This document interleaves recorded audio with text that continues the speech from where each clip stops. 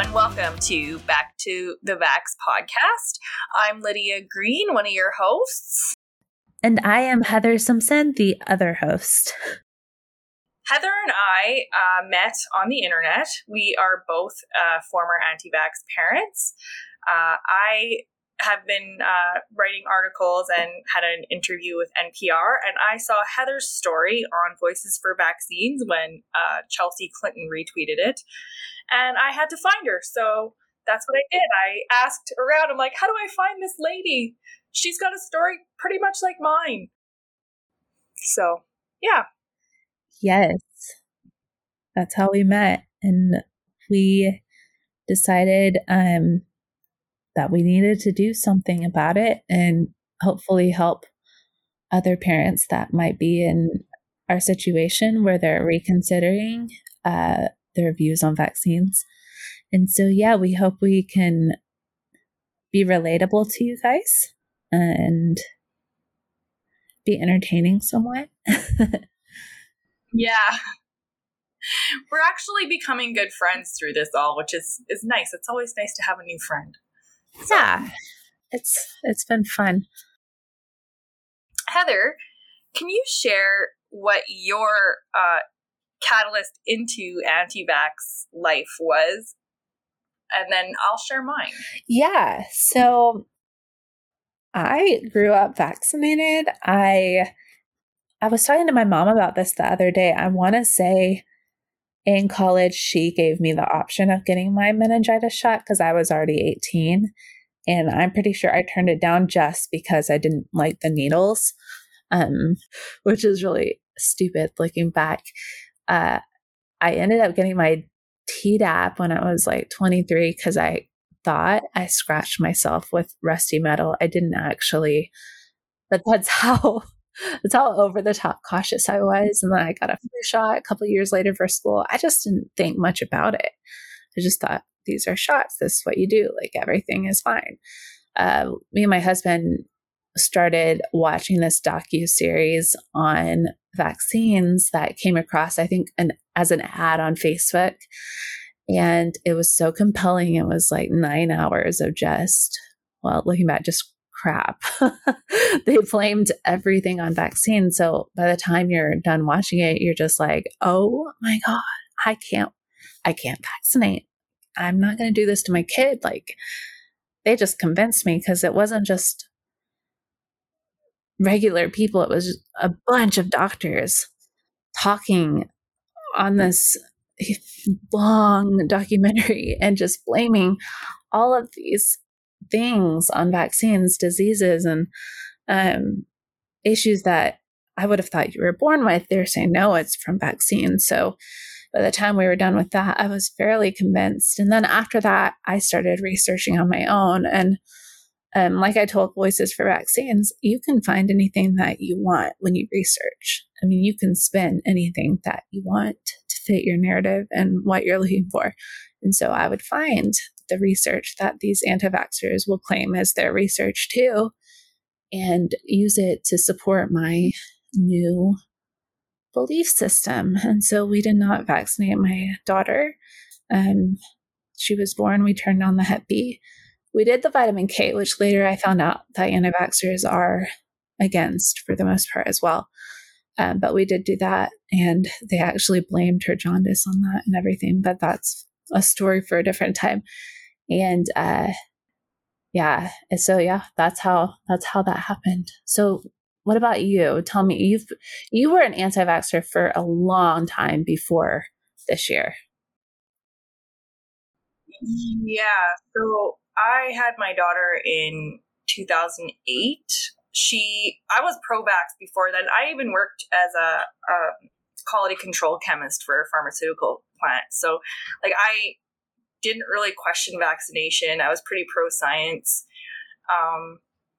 And then I had my daughter, and then I got her vaccinated, and she had a reaction. She screamed and screamed, and then, got really quiet at times and would just sleep this really deep sleep. And it scared me. She wouldn't look at me anymore. She just didn't seem herself, and so when I called the health nurse and she had assured me that or she thought she was assuring me that everything was fine, but I just felt really blown off. And so I looked at the internet for answers because I feel like I didn't have the right answer at the time. And I found the answer. They filled it in. It was DTaP cry. And Heather, I'm sure, you know, being in the anti-vax groups, like, that's a huge thing. Yeah. That DTaP cry reaction. Yeah. They talk about it often. You hear the horror stories, and eventually you walk away thinking that your child had a near-death experience.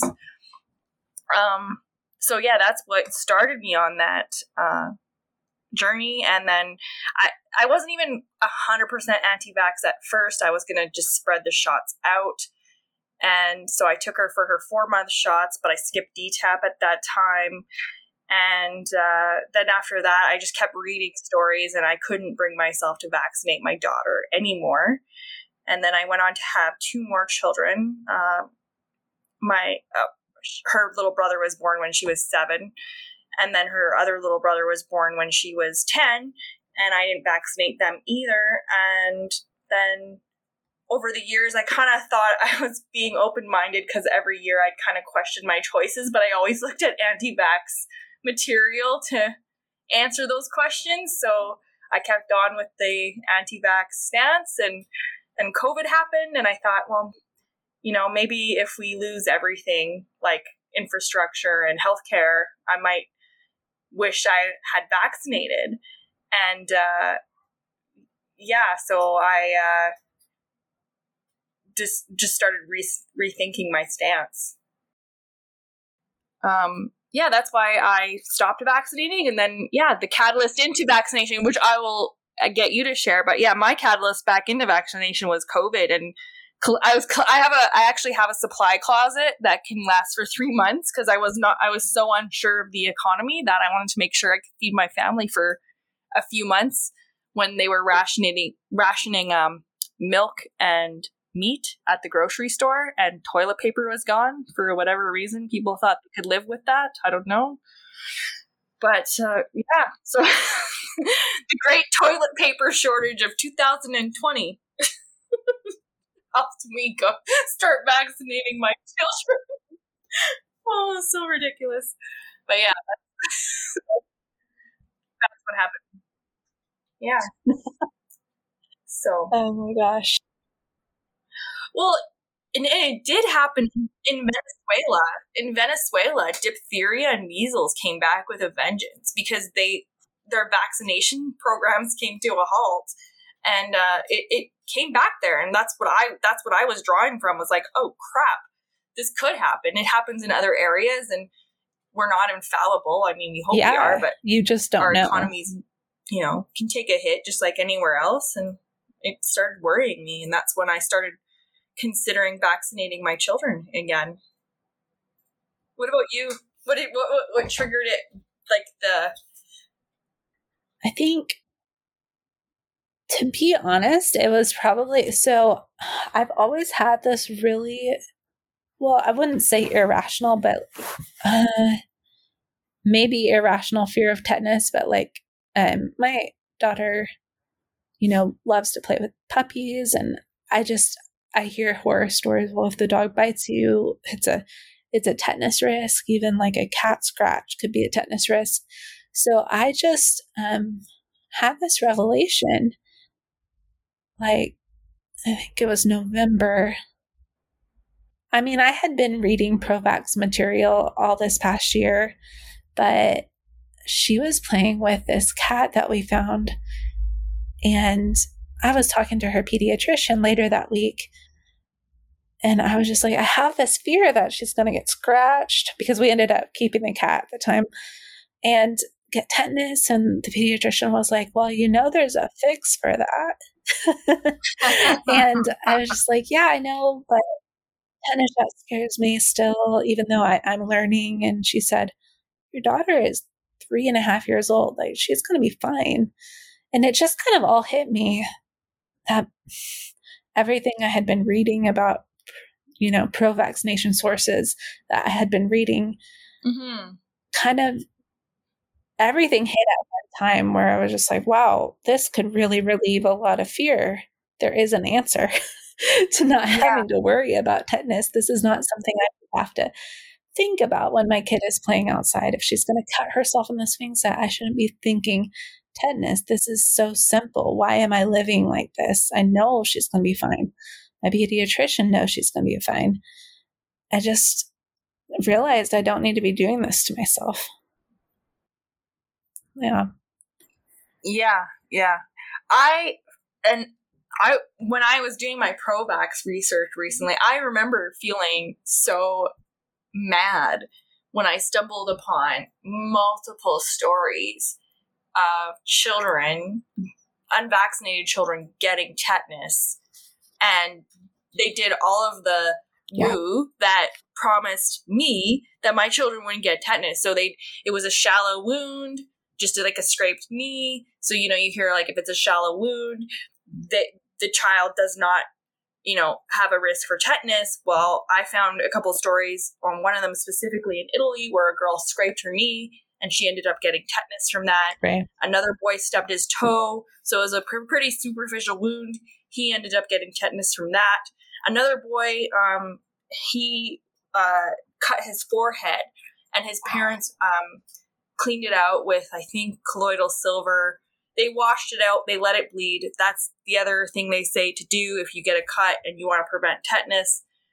The boy ended up coming down with tetanus. They actually were so phobic of doctors, they stitched it up themselves. That's like insanity to me, but you can see where that's horrible. Oh my God. That's where an anti-vax movement goes, though. You get so like scared of mainstream medicine that you start doing these crazy things yourself. And I can kind of see, I don't think I would have ever done that to my children, but I can see like how that gets to that point.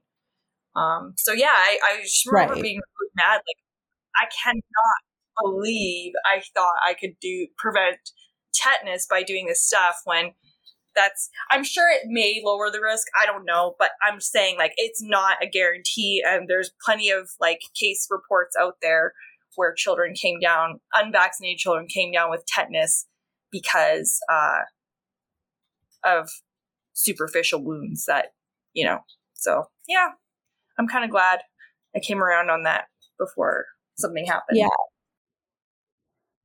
I want to read that. That's really cool. And I would have friends that would say, well, tetanus has been almost eradicated. Like, you don't need to get this vaccine. You don't need to worry. Almost no one gets tetanus anymore. And I would have these moments where I was just thinking, well, isn't that because of the vaccine? But I would just kind of push that logical thought out of my brain for years. Yeah. That would make too much sense. It's because of sanitation, not the vaccine. Right? Like clearly, you just tell yourself these things. So well with COVID. Yeah. But yeah, I remember being really upset about that. So this is our first podcast, and thought it would be good to take a couple questions from some of the people I know online. And one of them asks, what do you think of those who tell us that we shouldn't even be using the term anti-vaxxers? That's my friend Rose. I want to say she calls herself Rose Wind and not Rose Wind, but the word goes both ways. And I think that is a very old idea, and it is to deflect from the fact that you are an anti-vaxxer. Because at the time, I wanted to be called a pro-informed consent advocate. I don't know, you probably were the same way. But if you ever asked me, like, is there a vaccine you trust, or what could you do to make a vaccine that you trust? Nothing would be good enough. So I clearly was an anti-vaxxer because at that time I thought they were all dangerous, and I would never trust a pharmaceutical company to make a quote unquote safe vaccine. So for me, I was an anti-vaxxer, and I even have an old mothering post where I go on, I just wish they wouldn't call us anti-vaxxers. It's just to shut down the conversation. I had that, and that's from 2012, by the way. So if you think that's an original post that year, it's not, because I have a post on mothering that says that clearly. So, and I'm sure other people before then were saying, I really wish they didn't use that word. But I was an anti-vaxxer. It's a hated word. They don't want to be called that. I don't know why they hate it so much. Yeah, they hate it. They think it's just a tool from Big Pharma used to separate us and make them out to be crazy. But you're right. A lot of times when you say, well, what could you do to make the vaccine acceptable to you? They'll say nothing, because at the heart of it, they don't believe we need any help, that they believe our immune systems are enough. They are literally anti-vaccination. That's what they are on a literal level. Yeah. You don't really get to choose what you're called. And even like today speaks volume, right? Today, right now, people are saying no to COVID vaccination, but they were like, I know at the Greener vaccine campaign, they were like, we want a vaccine with no preservatives and no metals. And then, so here's the Moderna and the Pfizer vaccine. There's no preservative. It's literally RNA with a lipid coating, some buffer, and a stabilizer. That's it. So there's like, it's removed all of these ingredients that anti-vaxxers were concerned with, and now they don't want that vaccine either. So I'm sure it will never ever be good enough for them, because it was never, back then it would have never been. Same here. And either. They are now saying that the COVID vaccine is not a vaccine at all, and that it's the worst one of all. And it just goes to show that even without the adjuvants that they hate, they still hate it. They can't pinpoint one thing that they hate. They just hate the concept. Yeah, it doesn't matter. So they are, in fact, anti-vaxxer. That is what they are. Yeah. I mean, like anyone, I think they just want to be heard, and they think that term stops them from being heard. But I think they just need to own it. I honestly don't think the pro-informed consent term helps much either. That's come to be kind of a hand-in-hand term with anti-vaxxers. Mm-hmm. Yeah. People know what you are, even when you use pro-medical freedom. They know that's what that means. And I'm still not for mandates. I don't think mandates and forced vaccination are the same thing. Right. I think education's the way to go. I think when you start like putting people into a corner, they start getting more extreme. So I don't think it's really helpful. But defensive, right? Yeah. I think once you paint yourself into that corner, it's very hard to find your way out, because you do feel attacked at all angles. It's hard. It is so hard. Because I remember just feeling, anytime somebody talked about vaccination around me, I just remember feeling so like instantly defensive and instantly shut down. Just like, right. I'm here. It's really, that's why we started this, I think, too, because I think we understand how people feel when they're in that mindset. I just wrote something the other day online about how, even though I logically can say I know vaccines are safe and effective, it is so hard, because I've read all these horror stories when I was in the anti-vax community. Even though causation was never proven, I still have that emotional response that I had to those stories. It's really hard to separate that fear that I developed towards vaccines from the logic. I can logically know the mechanics of a vaccine. With those mechanics, there's no way for those injuries to happen. But that fear is very tangible. It's really hard to separate. So I have so much empathy for anti-vaxxers that a lot of them maybe want to vaccinate. They want to, be a normal part of society, but that fear is so overwhelming. It is so hard to separate. I wrote, it's hard to separate vaccines from death in my mind, because that's what they drill into you.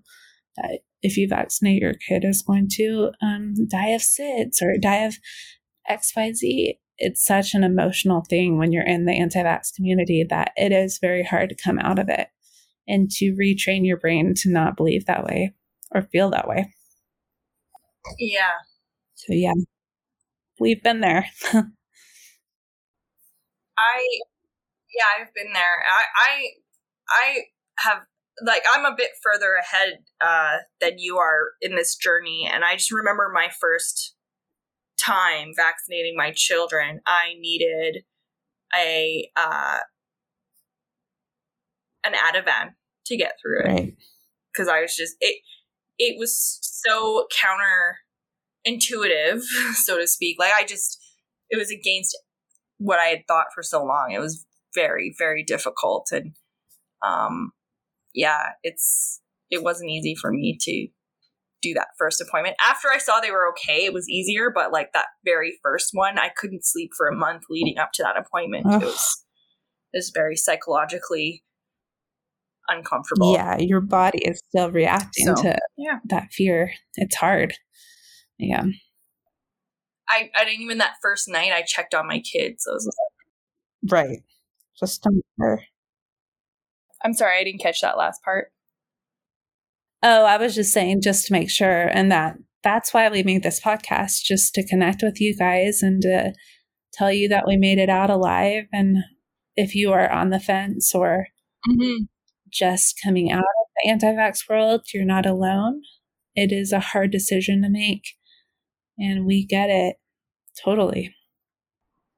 That was really an unexpected benefit to coming back to vaccinations, and just science-based medicine in general is just not the relief of not having to feel like you have to defend everything you do. Like, it's just right, like a breath of fresh air. It was nice having this support system. It is nice. And just trusting again. Like, when I go to my doctor, when I take my kids to the doctor, or I go to the doctor, and just like not feeling like they're the enemy is huge. Right. It's a big deal. Like, I could write an entire story of like just giving my son, instead of like looking up all these wacky like natural cures for something as simple as constipation, just going to the pediatrician and being like, hey, my son has issues, and he's like, hey, try Miralax, and you're like, okay. I'm not like, we have to look it up and research, believing all these crazy stories you hear about something as simple as Miralax. Right. Yeah.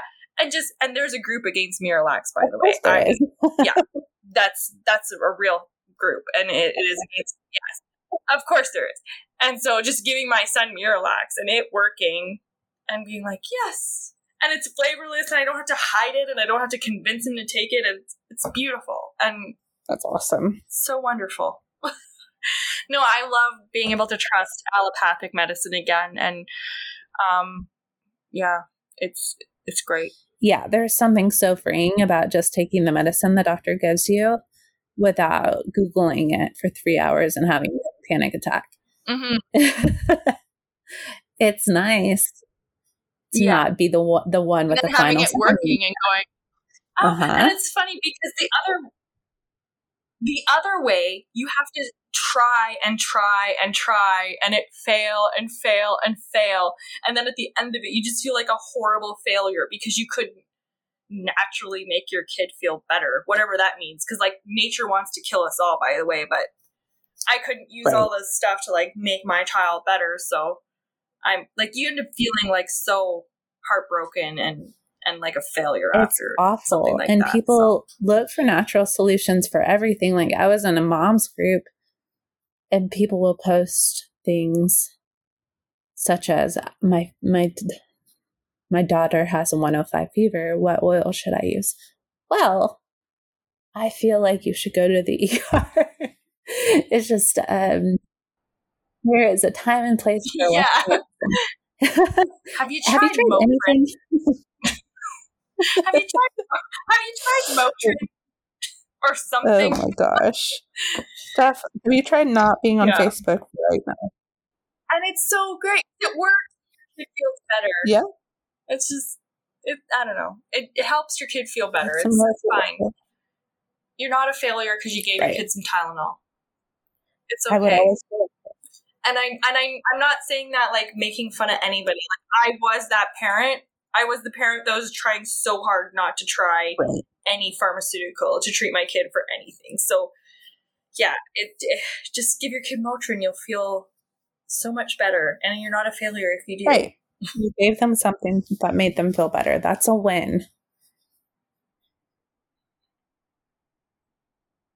That's what we're supposed to do as mothers, is make our kids feel better. That was something that the Crunchy community, it was like filled with shame and guilt. Suffering's a part of childhood. Let them have measles. Like, no, I don't want my kid to have measles. We have science. Why would I do that? Wait, there's enough suffering. I have 3 kids. I'll tell you right now. There's enough suffering between all the bugs they pick up their first year of preschool and their first year of kindergarten.